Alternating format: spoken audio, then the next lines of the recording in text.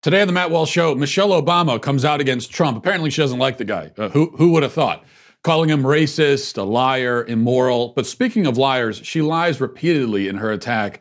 We'll get to the truth today. Also, Joe Biden makes empty calls for unity, but I'll explain why unity in America is impossible. And in our 5 headlines, Hollywood plans a film lionizing Katie Hill, the congresswoman who sexually took advantage of her subordinates. Me Too was already dead, but it's especially dead now. And in our daily cancellation, I will cancel all drivers on the road, except for me. All other drivers are canceled. I'll explain why. All of that on the way. But first, a word from LifeLock. You know, there's no need to be paranoid, but it's not paranoia to say that there are a lot of identity thieves out there in cyberspace, and they'd all like to have a piece of you, of your identities specifically, if they can. That's why you need to protect yourself with LifeLock. What's called synthetic identity fraud is one of the fastest growing financial crimes in the U.S. It happens when criminals use a combination of fake and real information to create an entirely new identity. They combine real, personally identifiable information, such as social security number, with a fake name and address to open bank accounts, seek credit, or even obtain health insurance. It's very devious stuff, and it's hard to catch on your own. If you're just monitoring your credit, that's not going to be enough. You could miss certain threats if that's all you're doing. Good thing there's LifeLock. LifeLock detects a wide range of identity threats, like your social security number being for sale on the dark web, other threats as well. No one can prevent all identity theft or monitor all transactions at all businesses, but you can find out if your information is on the dark web. Get your free dark web scan at lifelock.com/scan. Pick the plan that's right for you. Save up to 25% off your first year with promo code Walsh. That's a free scan at lifelock.com/scan and 25% off with promo code Walsh. All right, so Michelle Obama, who I'm repeatedly reminded is charismatic and deeply likable, though I've yet to find any evidence at all for this claim, released a video on behalf of the Biden campaign where she lays into Donald Trump, calls him a racist liar. But in the process of calling Trump a liar, she herself lies with impunity, especially when it comes to defending the violent Marxist radicals of BLM. Here's some of that portion of what she said. Listen. They're stoking fears about Black and brown Americans, lying about how minorities will destroy the suburbs, whipping up violence and intimidation. And they're pinning it all on what's been an overwhelmingly peaceful movement for racial solidarity. It's true. Research backs it up. Only a tiny fraction of demonstrations have had any violence at all. So what the president is doing is once again patently false. It's morally wrong. And yes, it is racist. But that doesn't mean it won't work. Because this is a difficult time, a confusing time. And when people hear these lies and crazy conspiracies repeated over and over and over again, they don't know what to think. With everything going on in their lives, they don't have time to fact check falsehoods being spread throughout the internet. And even reasonable people might get scared. And the one thing this president is really, really good at is using fear and confusion and spreading lies to win. Patently false, morally wrong, and racist. That's how Michelle Obama describes Donald Trump. But she may as well have been speaking into a mirror instead of the camera, because her words apply much more to herself. She says that the protests, quote unquote, have been overwhelmingly peaceful and that only a tiny fraction have had any violence at all. How does she know this? Well, research, she says. Research backs it up. I love it when people cite research, not actual research, but just the word research. Like, what's your evidence for that claim you just made? Oh, research. Yeah, the research. All the research is. Oh, and evidence too. Research and evidence. That's how I know. That's it. Research and evidence. Now, she doesn't, of course, go into specifics, so I can only assume that the research she's talking about is the much ballyhooed study from the Armed Conflict Location and Event Data Project, which did a study about this summer's protests. And its findings were trumpeted by the mainstream media with headlines like this one from The Guardian saying, Nearly all Black Lives Matter protests are peaceful despite Trump narrative, report finds. And what did this study actually find? Well, it says, according to The Guardian, the vast majority of the thousands of Black Lives Matter protests this summer have been peaceful, with more than 93% involving no serious harm to people or damage to property. Now, already there's a problem with the serious harm qualifier. What counts as serious harm? And why shouldn't the supposed non-serious harm still be included as violent? I mean, if you punch me in the face and barely manage to give me a nosebleed, does that mean that your punch wasn't violent? Or does it just mean that you have scrawny toothpick arms and you punch like a child? Now, in any case, let's just go with this research for a moment, for the sake of argument, and say, okay, 7%. It also says that between May and August, there were 7,750 BLM demonstrations. Now, what's 7% of 7,750? I'll let you do the math, mainly because I'm too stupid to do it. But I do know that it's several hundred. So by these very favorable calculations, trying to put things in the most positive possible light for BLM, still we are left with the conclusion that there were several hundred violent BLM demonstrations that involved serious harm to people, property, or both in the span of one summer. This, according to Michelle, is a tiny fraction.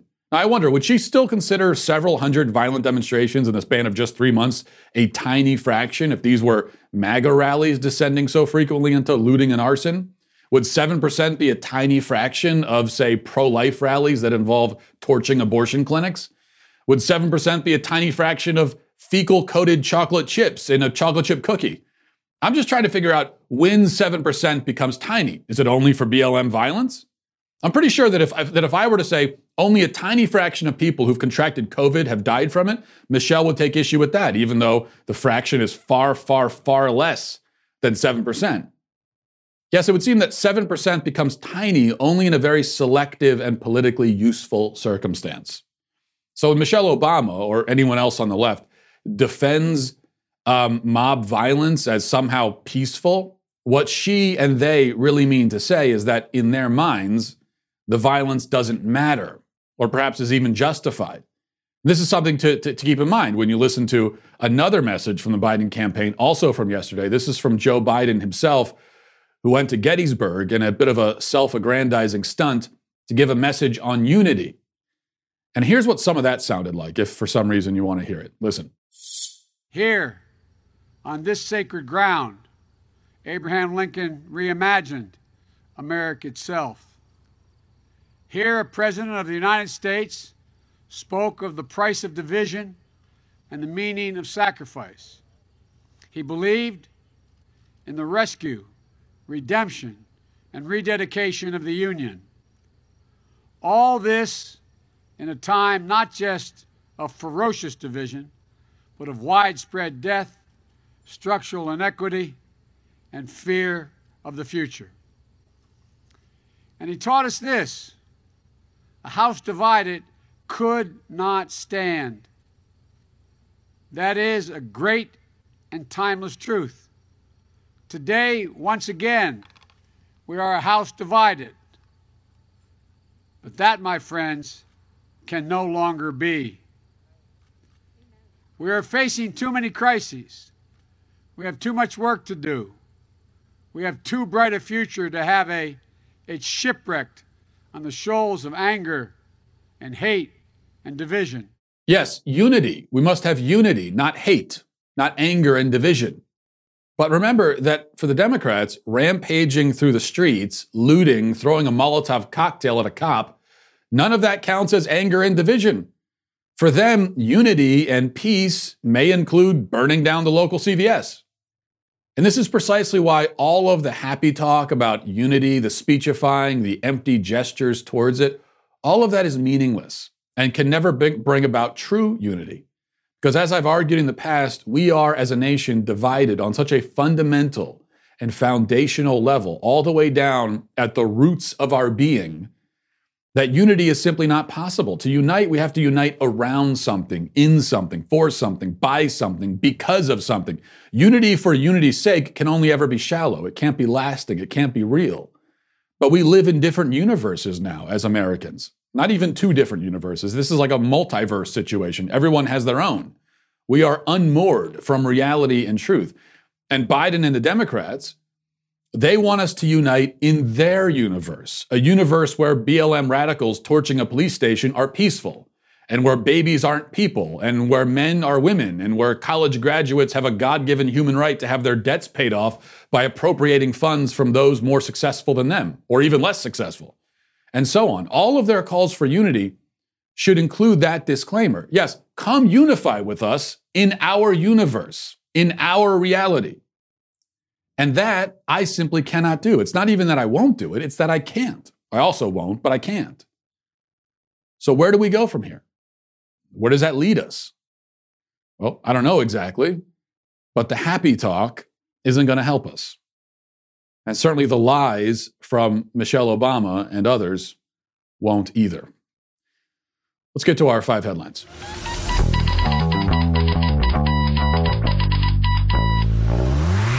Well, they told us 15 days to slow the spread. 15 days. Turns out, speaking of words not meaning anything, well, turns out 15 days means more like 7 months and counting. It's been 7 months since the nation locked down because of COVID-19. And many businesses are still feeling those effects of the lockdowns in very difficult ways. And if you're a business owner, you know that much better than I do.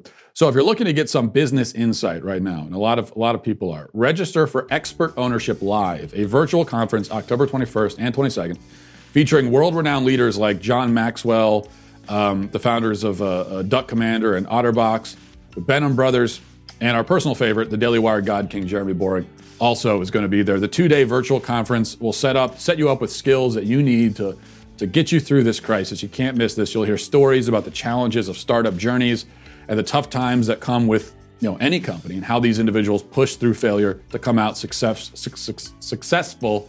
I can't even successfully say the word successful. That's how unsuccessful I am. Came out successful on the other side. This is a pretty incredible lineup, and we'd love to have you join today for $147. Go to expertownershiplive.com/Walsh to register with an opportunity to buy a second ticket for a friend, 50% off. Invest in yourself, invest in your business, and come on, you don't want to miss this. You don't want to miss Jeremy, the God King. He's going to be there. Visit expertownershiplive.com/Walsh for $147 today. That's expertownershiplive.com/Walsh. Okay. So we start here. All right. Number one, the perceptive among us, really from the beginning, knew that the Me Too movement was a fraud. It was ideological. It was anti-male while masquerading as an ethical movement, which it never was. Now, if you need more evidence of this, even after all these years, then I would point you to Katie Hill, disgraced former congresswoman who had a special announcement yesterday. She says, I can finally announce another exciting project. I'm so honored to be played by the iconic Elizabeth Moss and thrilled to work with this incredible team. Guess I'm about to add movie producer to my resume. And there's a link to an article about this movie. It's a movie about Katie Hill, lionizing Katie Hill with feminist favorite Elizabeth Moss in the lead. I think she's the one, she does Handmaid's Tale, right? Isn't she in that? I have no idea, but that's probably why the feminists like her. Meanwhile, Katie Hill resigned from Congress, if you recall, following a scandal in which it was revealed that she was sexually taking advantage of her staff members. She had involved one of them in a threesome with her then husband, and there were other major ethical problems as well. Remember, we have been told by Me Too that power dynamics make it so that even consensual relationships oftentimes are not really consensual.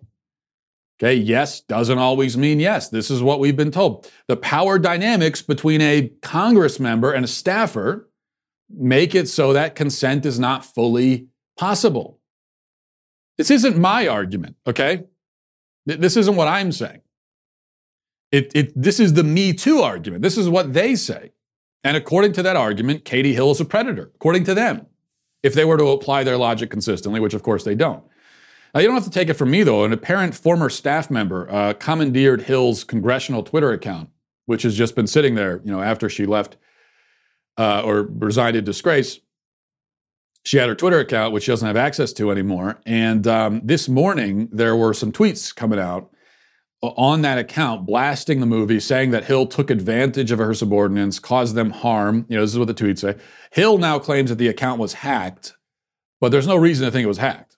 Her staff would have had access to that account, and it looks like they're using it, or at least one of them is using it, to say, hey, she was a pretty horrible boss, and she took advantage of her staff.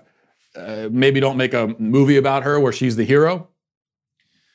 But Hill gets her own rules. She doesn't have to play by the same rules as everybody else. You want to talk about privilege? Here it is. She's the protagonist in a film about her own sex scandal. You think any disgraced Republican politician would ever get that treatment? Exact same circumstances, okay? Would that ever happen? No, of course not. Number two, now, it's long been my contention that Bill de Blasio of New York is not only the worst mayor in history, but also possibly the cringiest dork in history too. I think he might get that title as well. If you don't believe me, then watch this.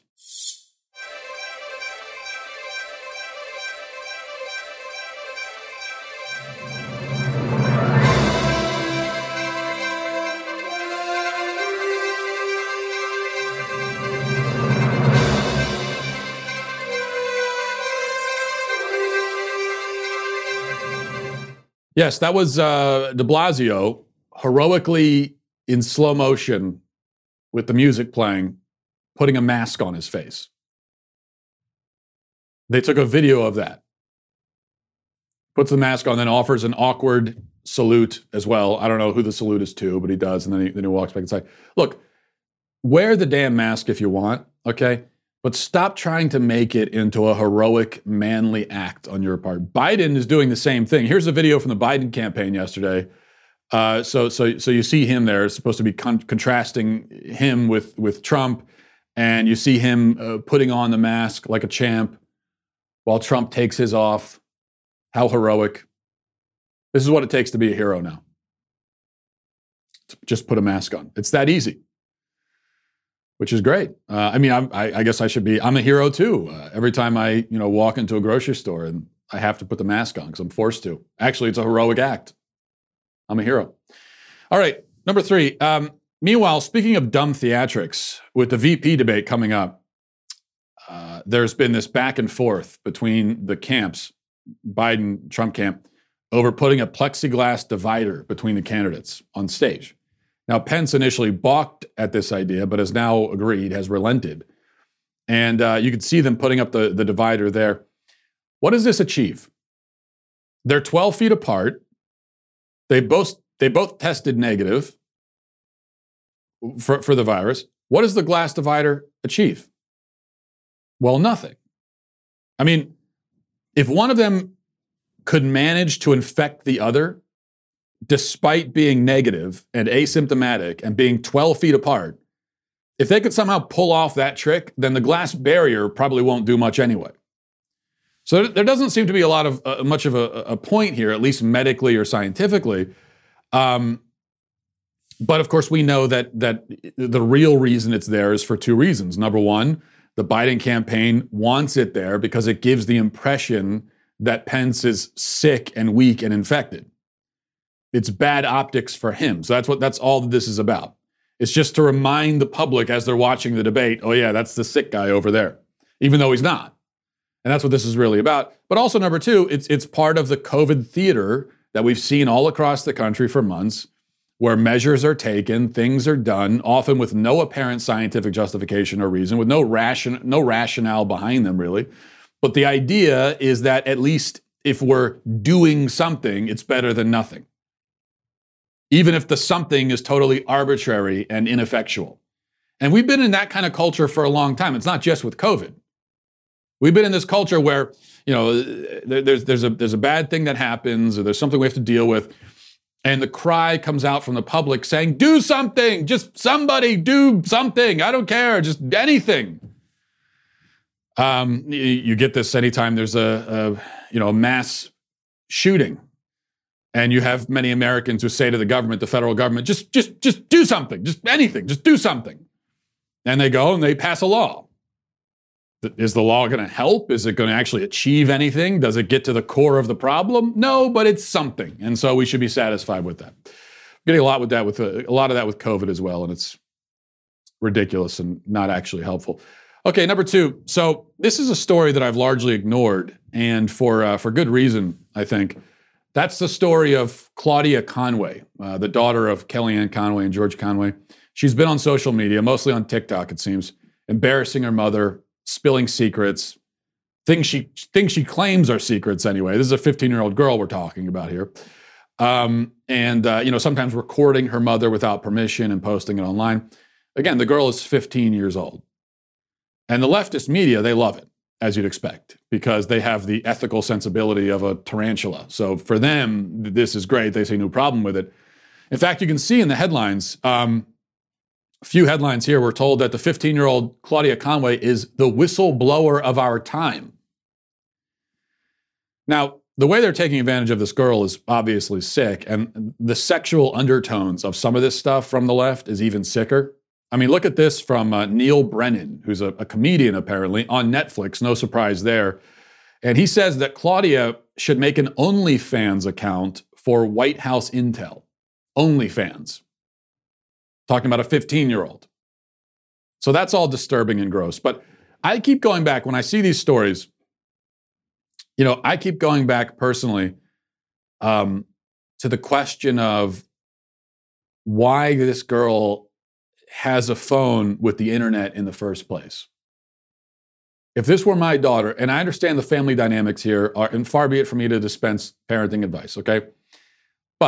And the family dynamics are very strange, at least from the outside. I mean, there are complicated family dynamics in any family, right? But still, I mean, if this were my daughter, I would take her phone, which I am paying for. I paid for the phone. I'm paying for the service. I'm paying for everything. So it's my property. It's not hers. And I would take my property, and I would bring it out into the garage, and I would grab a hammer and I would smash it with a hammer, and then I would throw the pieces in a garbage can. That's what I would do. So I'm not sure why she's allowed to continue having a phone. But then again, look, this is coming from me, and I'm someone who I can't really see any reason why any 15-year-old person should have a phone with the internet on it. There's really nothing good that can come of it, period. There is no net positive to your child, even at the age of 15, having a phone with the internet. Nothing good. So all you can hope is that the damage it does, which you know it will do, won't be that bad. So at that point, it's all about damage. You give them the phone, which you have paid for, and you've purchased it with your own money, and you hand it to them, this thing that you know is going to do damage, and now all you're doing is damage control. What about just not giving them the phone?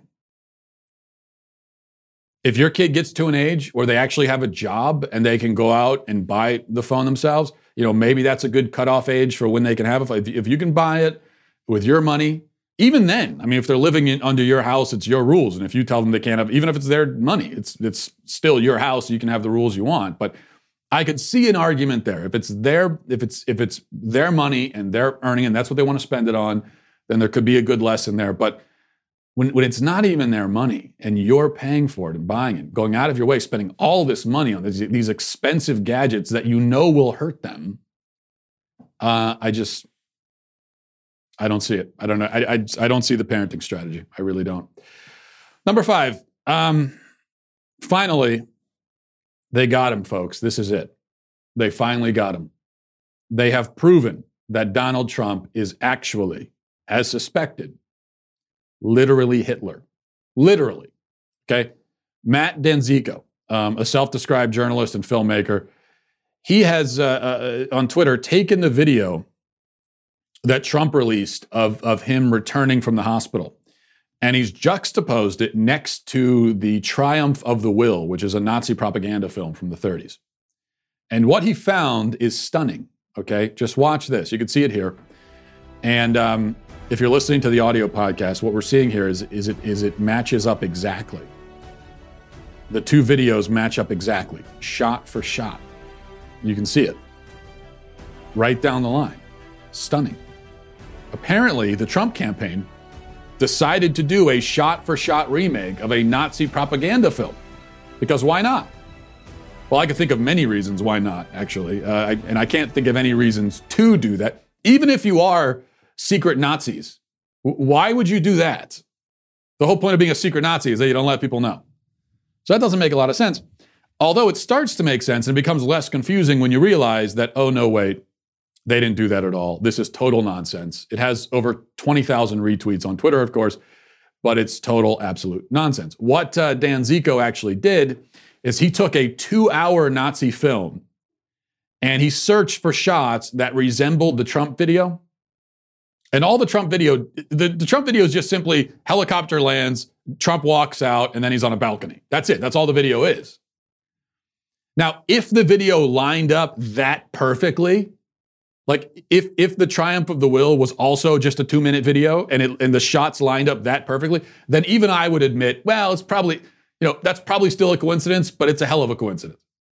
Except in this case, no, they took a 2-hour movie, or this guy took a 2-hour movie and searched through cherry picking the same sorts of shots and then just lined them up, edited it, stitched it together to he made his own Nazi propaganda film. This isn't that what you just saw there. That's not Triumph of the Will. That's Matt Danzico's Nazi propaganda film that he created after the fact. He created it based on the Trump video and then said, wow, these things really line up. Who would have thought? How did that happen? Well, I know how it happened. I did it myself.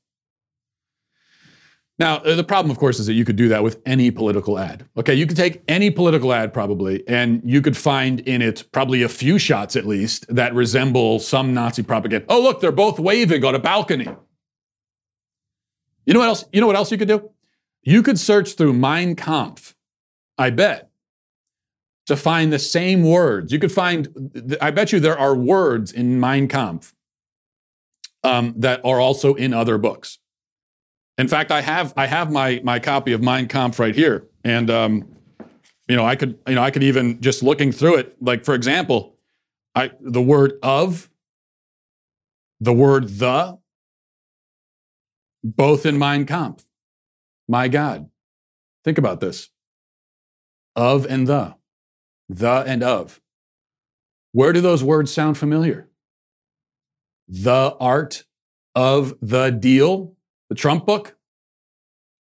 Wow. The Trump book is essentially Mein Kampf. Incredible. Anyway, by the way, this is not really Mein Kampf. Just so you know, Media Matters, this is not really Mein Kampf. This is Bill Bryson, A Short History of Nearly Everything. I don't mean to impugn Bill Bryson in this way. This is actually a great book, and it's got nothing to do, just to clarify, it's got nothing to do with Nazis or Hitler or anything like that. Okay, all right, so that's it. We're going to get to our daily cancellation in just a second. But before we do, I want to tell you about Rad Power Bikes.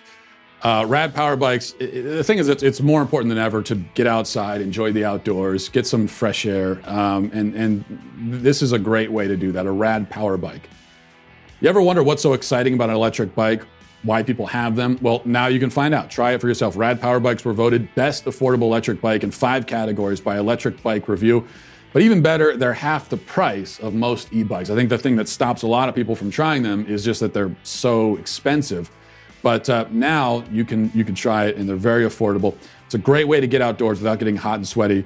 It's a lot of fun. So you got the practicality of it where you're getting around town, but also on top of that, it's a lot of fun as well. It's a cross between a traditional bike and a moped, but it doesn't require a special driver's license like a moped would, so there's no red tape here. Go up to 20 miles per hour without pedaling, and you can get where you want to go without getting all sweaty.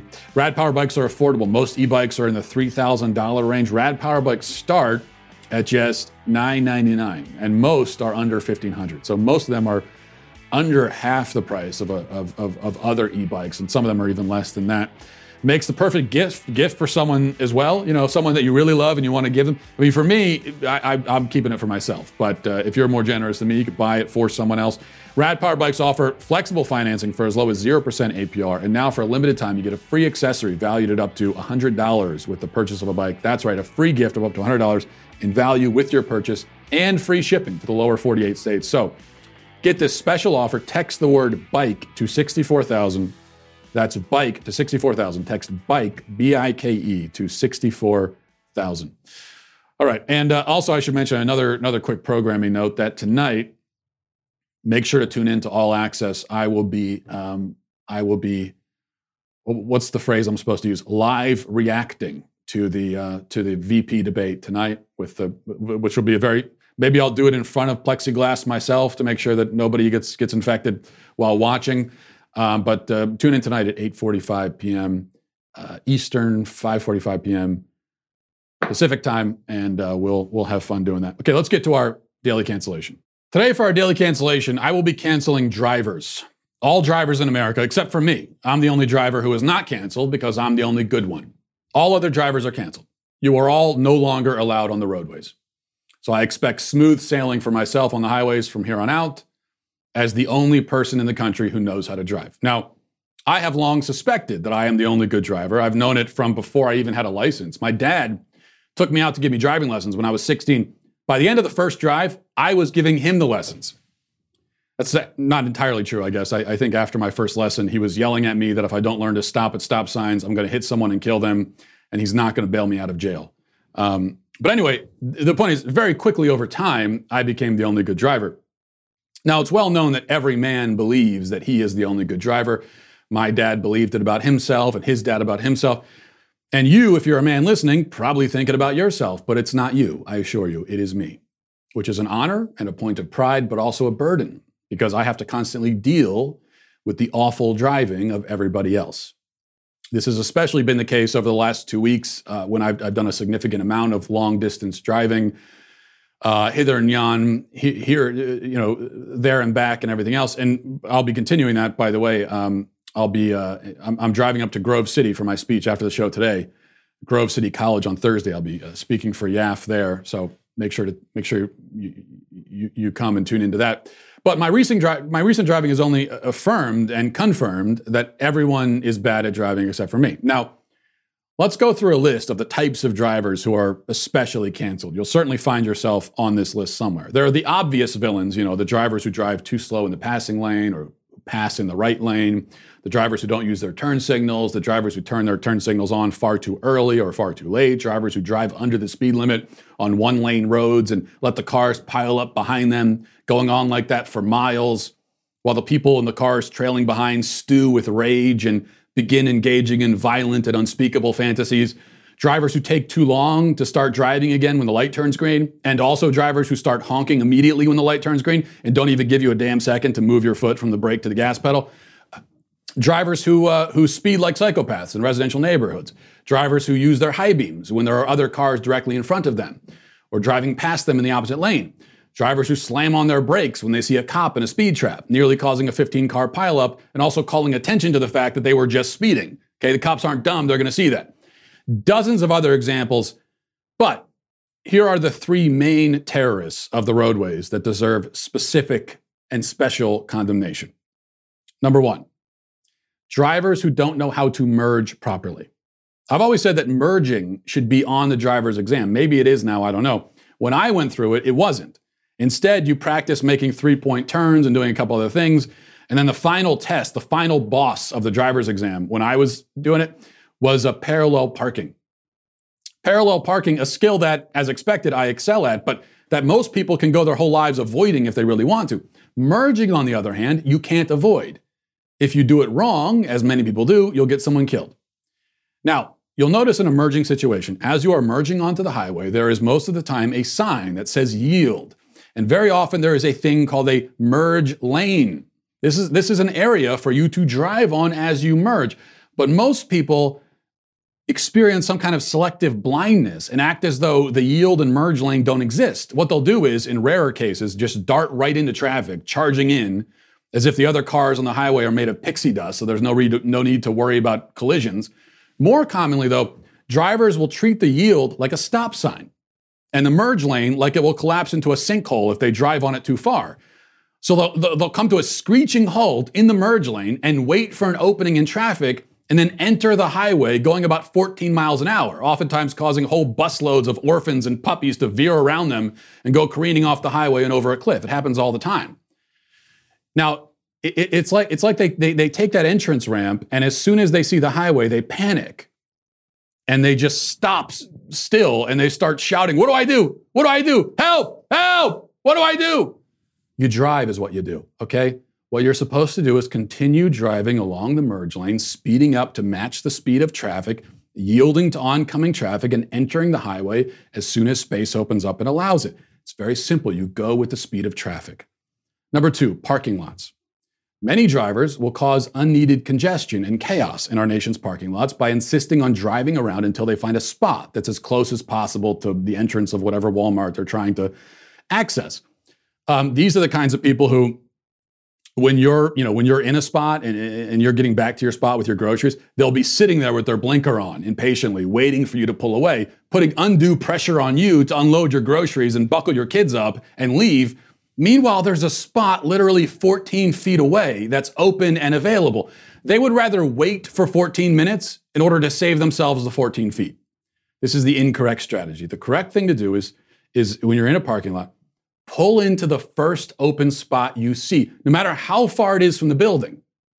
When we go to football games in the city, for example, as a family, back when that was still legal, I'll just take the first spot I find as soon as we get into the city, even if it's 27 blocks from the stadium. By the time we walk there, it's halfway through the third quarter. But you know what? I am not contributing to parking lot congestion, unlike the rest of you heathens. 3, finally, this is a big one, stop signs. Most people know, I hope, that at a 4-way stop, whatever car arrives first has the right of way. If 2 cars arrive at the same time, then the car to the right has the right of way. These are the rules. The problem happens when there's confusion or uncertainty about who arrived first. And at this point, in most 4-way stop situations, everyone is frozen in panic and fear. Nobody knows what to do. Someone in one of the cars must lead, must take charge of the situation. Now, me being the only good driver, I, of course, always assume this leadership role. I say to the other drivers, do not fear, do not be afraid, for I am with you. I will show you the way. And at this point, I will magnanimously wave the other driver on. I'll, just like this, with generosity and kindness in my eyes, I will say, go, my child, be free, go. But then what always happens? The other driver will start waving to me, and they'll say, oh no, I couldn't accept this gift. You go, my liege, please, I beg of you. So I say, okay, I accept your terms.